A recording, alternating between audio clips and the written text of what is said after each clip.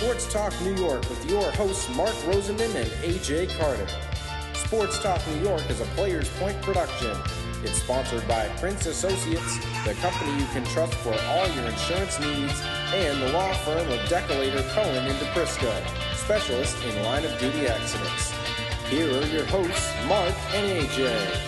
And in fact, we have to tell you that one of our guests tonight coming up after you, Joe Charbonneau, when he heard that you were coming on, wanted me to personally tell you that when he had his second back surgery, this is what got him through. He would play 2 to 3 games a day. Our next guest is a Bucknell University mathematics student, began selling an early version of this baseball tabletop game out of his basement, buying advertising space in Sports Illustrated to aid sales. He lost money until 1963 when his decision to release a game containing one card for each player in Major League Baseball resulted in greatly increased sales. Stratomatic games are generally recognized as very influential. They've been played by a wide variety of sports fans, including professional athletes themselves. Doug Granville is a well-known Stratomatic player. As well, now we can add Joe to the list. Games of Stratomatic were shown being played in Spike Lee's film Crooklyn. It's our pleasure to welcome the father of all of that, Hal Richman. So welcome, Hal.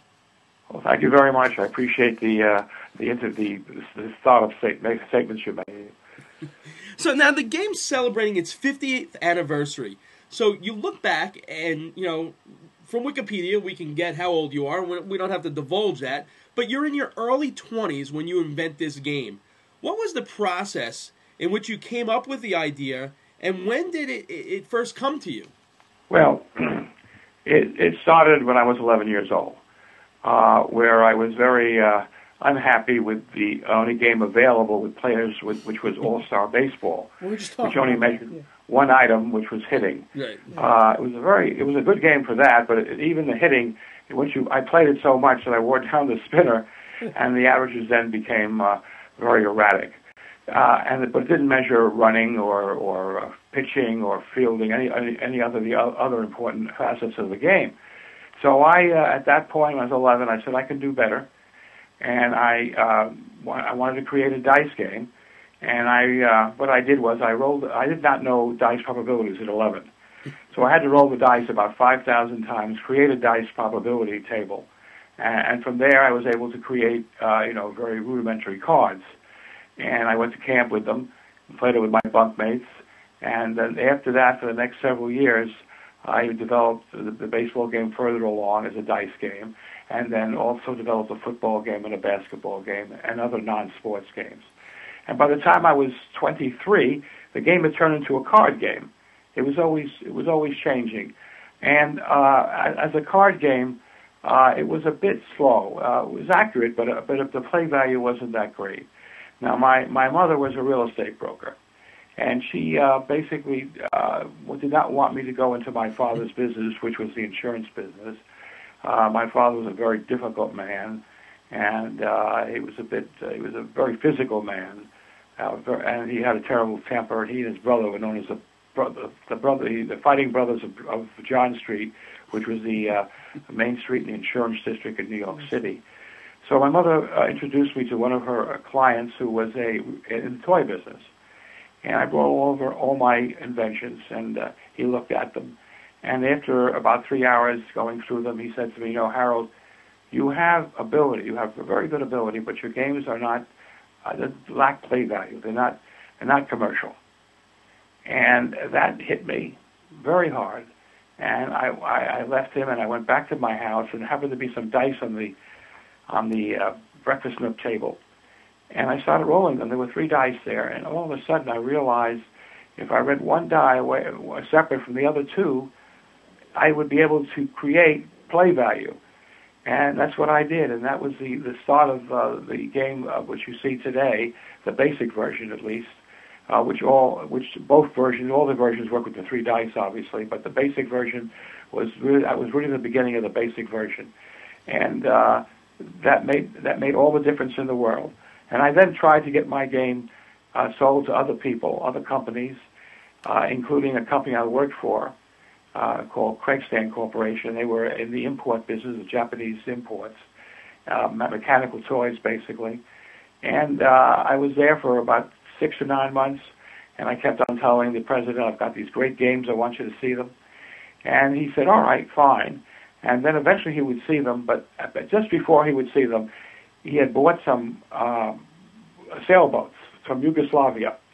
And the boats looked great. The prices were great. It was terrific on the product. There was one problem: they did not float. And so when he had a disaster on his hands. So he looked at my products after the disaster, and he was so upset. He never wanted to go with anything else but mechanical toys. That was it. He was fearful of anything else, and that was fortunate for me because he would have probably ruined Stratomatic at that point. He really did not have the capacity to launch a board game division. Now, and so I was once again, on my own, and eventually I would run a D&B on a competitor, and I saw that he was doing well. And as a last resort, I went into business for myself at the age of 25. That was 1961. So how did you go about? You look at the game. How do you go about and say, I want to go in business, publish the game, print it, do everything? We know you market it. You took out ads in Sports Illustrated. And then as you the first wave of acceptance of the game, how did you go through saying, I have to change the game to keep it vibrant over the years? And how did you make that realization and determination? Well, mostly by comments from people. The initial game only had 80 players, and it was, just basic. And my customers who came in, who started buying my product, said, you got a good product, but we want all the teams. And I also noticed that my advertising, I was selling off the ad itself. In other words, I would try to give them a story on the ad, which would be usually a half page or full page in a magazine, and it just wasn't enough. And so I realized then that I had to do much more marketing-wise, have a brochure to be sent away for free, and also I'd have to come up with all the cards. And this took money, which I didn't have. And so I went to my father, who was he was a fairly successful man. It was a small business that he had, and I made a deal with him, which was a lot like the deal made in the show The Damn Yankees. And I basically said to my father, Pop, give me $5,000, and if I can't return the money to you by the end of the year, I will go to work for you. And I knew full well if I did go to work for him, I wouldn't have lasted more than 6 months because those two brothers were crazy, fighting all the time. So I labored under that pressure, and for the first several months, up through May, things were not going well. But in June, it all of a sudden turned around, and for 80 straight days, I'll never forget it, 1963, I worked, basically got up 7 in the morning, got to work at 7 in the morning in the basement of my father's house, went to 11 at night, and it was just a work of joy. It was just wonderful. I knew I had turned a corner, and actually made some dollars that year. I made some money, which was a great feeling, and I knew then I was on my way. It's interesting you mentioned about the dollars that it cost you, because you said that one of the things that the people came to you saying that they wanted every team and every player. I have to imagine over the years, from when you started, there's been a lot of different union leadership, negotiating with Major League Baseball and the players' unions for rights and names and statistics of baseball players must have changed a lot. What was it like in the early days, and how has that changed now, and how does that change the price point of the game? Well, the price point of the game has been changed by numerous things. I mean, you can't get started for $5,000 anymore. I probably would take $100,000 to do it on a small scale, and that would be through the internet. What happened? Basically, the unions came in about, if I remember correctly, I don't know the exact year, it was about 1965 or 1966. And they had a man named Marvin Miller, who was much maligned by the Major League owners. But I knew him and I met him several times, and he was a man of great integrity. And he took over the union, and one of the things he wanted to maximize were all these games out there. And he had no idea how well they were doing, and also the card companies. So he basically spoke to people around, and it just so happened to be that year the Atlanta Braves, about half of the team was playing Stratomatic. And he spoke to the Atlanta Braves, and they said, get Stratomatic, they're a big company. And, of course, I was a very small company. And then the other one that came after was Topps. And that they were right on. That was a big company. So we were the first two companies contacted by the Association of Marvin Miller. And I had a fraternity brother of mine from college, from Bucknell, who was a lawyer, a very close friend of mine, by the name of Bob Sale. And I said, Bob, you'll have to represent me. The union has just contacted me, and they want to speak to us, and they want royalties, and they're threatening to put us out of business. So Bob went up there, and he basically gave Marvin Miller and Dick Morse, his assistant, the whole deal. I mean, what kind of a size company we were. And when Marvin Miller heard the size of us, he's a very calm man now. He takes his pencil, bangs it against the desk, goes high in the air, and he says, Mr. Sale, I thought your sales would be my royalty numbers. I don't know what I'm going to do with you. And fortunately for us, Marvin Miller was a man who thought for the future. And he eventually came up with an idea where the royalties would be $5,000 at that point. And after 2 years, they'd work out a different deal. Hopefully you could pay more so they could benefit more. So he was very fair, and he with all the companies involved. And so there were royalties, and we had to deal with the Major League Association. As far as the clubs went, we did not use their nicknames. We did not use their decals or their uniform colors. So we did not have to deal with them. They were pretty upset by this, but there was nothing they could do. The only thing at that point that a company like mine could use would be the statistics, basically the statistics, and perhaps the numbers on the shirts. I'm not sure about that, but the statistics. That's all we could really use. In other words, we could put a card out there, say, Pujols, and just list the statistics on the bottom of the card, but no name. And that we could do. But, of course, that would not work. So we made a deal with Miller and Marvin Miller, and we went into business on agreement with him. Now, eventually, Marvin Miller resigns. It was many years ago, and a man named Fear comes in, Donald Fear, and Fear basically up the ante a bit, and we were paying a percentage of our sales. I think it was about 5% or so, something like that. And they became a bit intrusive into our business. They checked out our advertising. Once we called a very famous player Brittle. They didn't like that, but they eventually conceded on that issue. But there were a lot of they were involved with our business, and it was difficult. And they had some people there that were very difficult. And at one point, there was, if you remember, there was a strike, and 23 players were called scabs crossed the line. And we wanted to put those 23 players in the game. And they did not want us to do that, the Players Association. And they had and the leader by then was a woman. And she was a very good businesswoman, a very tough individual, very tough. And she basically told me that if you want to use those players, or one of her people under told me, if you want to use those players, you have to have one statistic that's incorrect on every player. Listen, now Stratomatic's all about accuracy and play them. Statistics, yeah. Right. We could not do that. Wow. And eventually she called me up because I did not do that. And I said to her, I didn't realize she was one behind it. Said, who could do something like this? What fool could try to force us to put a fictitious statistic out there? And of course, she said that was me, and we had a very, very, very bad conversation. And so it went on like this for years. It was really a battle with the association. Baseball, football was not bad at all. They were okay, and so was hockey. Although football eventually became very difficult at the very end.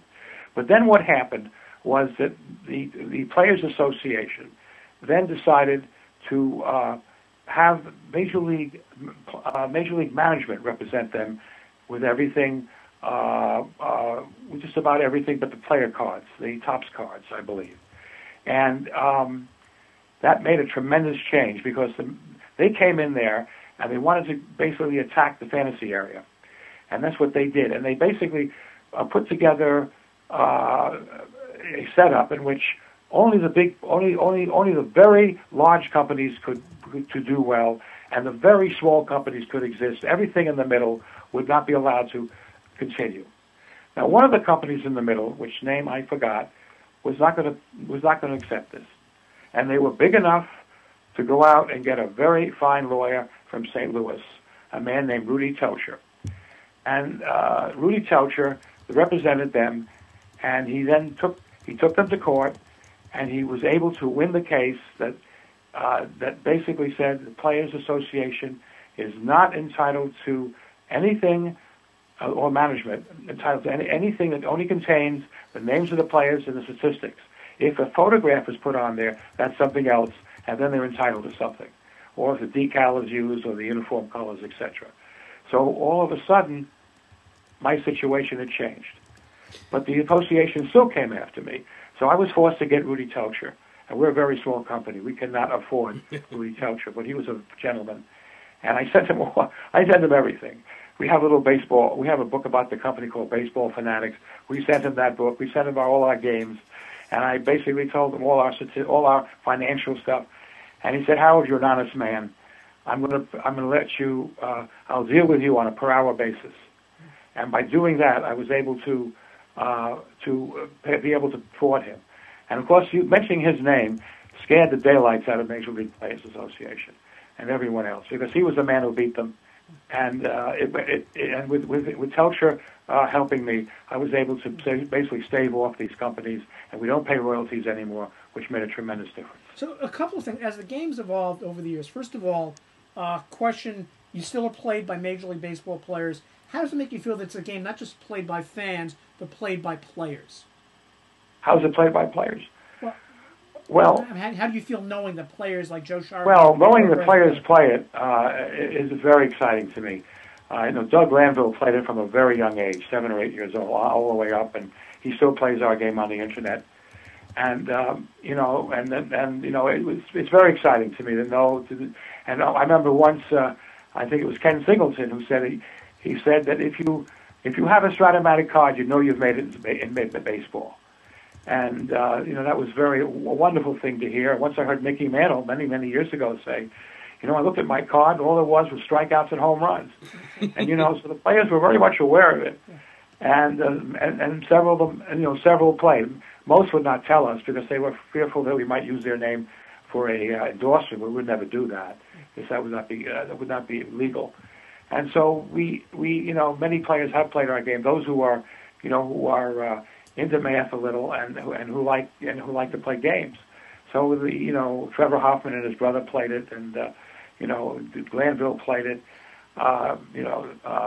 The center fielder for the Mets many years ago, whose name escapes me right now, he played it. And Singleton, of course, played it, and many players played it. Off the top of my head, I don't remember the others, but there are many who played it. And it's very exciting for me to see that. How much of it? I know you've tried a lot to adapt, this age of PlayStation and Xbox. That you've got an iPhone app to play a version of the game. You've got Baseball Express, which is geared towards kids. How much have you had to change and adapt over the years? And what do you look at as the future now for Stratomatic, the franchise, in addition to just Stratomatic, the game? And additionally, this is the big question: how do you compete with these heavy-duty graphically driven games like Xbox, where these kids are more into, instead of going by what the real statistics are, it's more just being able to have a joystick and control maybe an Albert Pujols type swing and feeling that's what they're doing, as opposed to actually playing a game of strategy? Well, it's first of all, you have to stay out of their way. You have to find a niche, and our niche is the fan who really wants realism, who does not want to see statistics affected by dexterity, and it's mostly an older group. The Express game is an effort to get the kids involved, and we want to get kids at 7 or 8. It is much more difficult now for us than it ever was, but you must remember one thing. The great board games like Monopoly and Scrabble and Stratomatic still do well because they're great games. There are things that board games have that computer games do not have. The fact that it's much better head-to-head. The rolling of the dice, there's something about that. It's just like the dice are an extension of your being, and it's very exciting to watch those dice roll. And the cards themselves, the Stratomatic cards, give you an idea of what the players are all about, particularly in the extreme cases. So there are things that are that a board game can do that a computer game cannot do. And of course, there are wonderful things that the computer games do. And a child who's into graphics probably will not enjoy our product. But a child who wants realism, and particularly the adults, is what they want. They don't want to get involved with basically joysticks. They want more realism. And of course, we are able to depict the players better than anyone else. I mean, we do so much work on the fielding ratings and running ratings and things like that. And we do a tremendous amount of work on historical seasons. All these companies, all they do, even with the current season, is take the stats and use them. We do much more than that, and the people who play our games appreciate that. I think the best example is lefty righty. Almost all the companies take the lefty righty stats as they are. So if a player's up 20 times and he gets 8 hits against the lefty pitching and he's lefty, he's got a 400 average. But what they try to do is control the number of times you can use him. But he has a 400 average. Now what we do, we see something like that. We go back 2 more years and see just what this fellow has done against left-handed pitching and how much of the time he was used against left-handed pitching. And so we vary that average based on the overall average will be correct, but the batting average against lefties will be much less than it was in the real thing. So we do things like that set us apart from everyone else. As far as the old-timer seasons go, there's no one like us. We really go into it very heavily. We go through all the box scores, pull out all the information from all the way back. We have one season went with the board game from 1911, which is, really when Cobb and Jackson both hit over 400. It's really something to see that set. And we also read the sporting news of that year. We read the whole year's sporting news to get the flavor of the players. If you can't do it just on statistics, you've got to know the players. And so our historical stuff is in a class by itself. And our current stuff also is with all the work we do on many of the ratings. Yeah, absolutely, and there is a reason why there is such a cult following for Stratomatic. If people want to get more information, where's the best place for them to get information and order the game as well? Surely, that would be Stratomatic.com on the internet. STRAT-O-MATIC.com. And they'll get all the information, all the products that we have there. Mr. Richmond, I not only want to thank you for your time tonight, but I want to thank you for it's not even hours. It's probably years of enjoyment that I've gotten out of your game, playing with my friend Jeff Cohn, playing with my friend John Myers. In fact, just recently we had a Stratomatic marathon. So I want to thank you personally for that as well. So thanks so much. Thank you very much for those kind comments. Our pleasure. Thank you. Hal Richmond, the father of Stratomatic Baseball.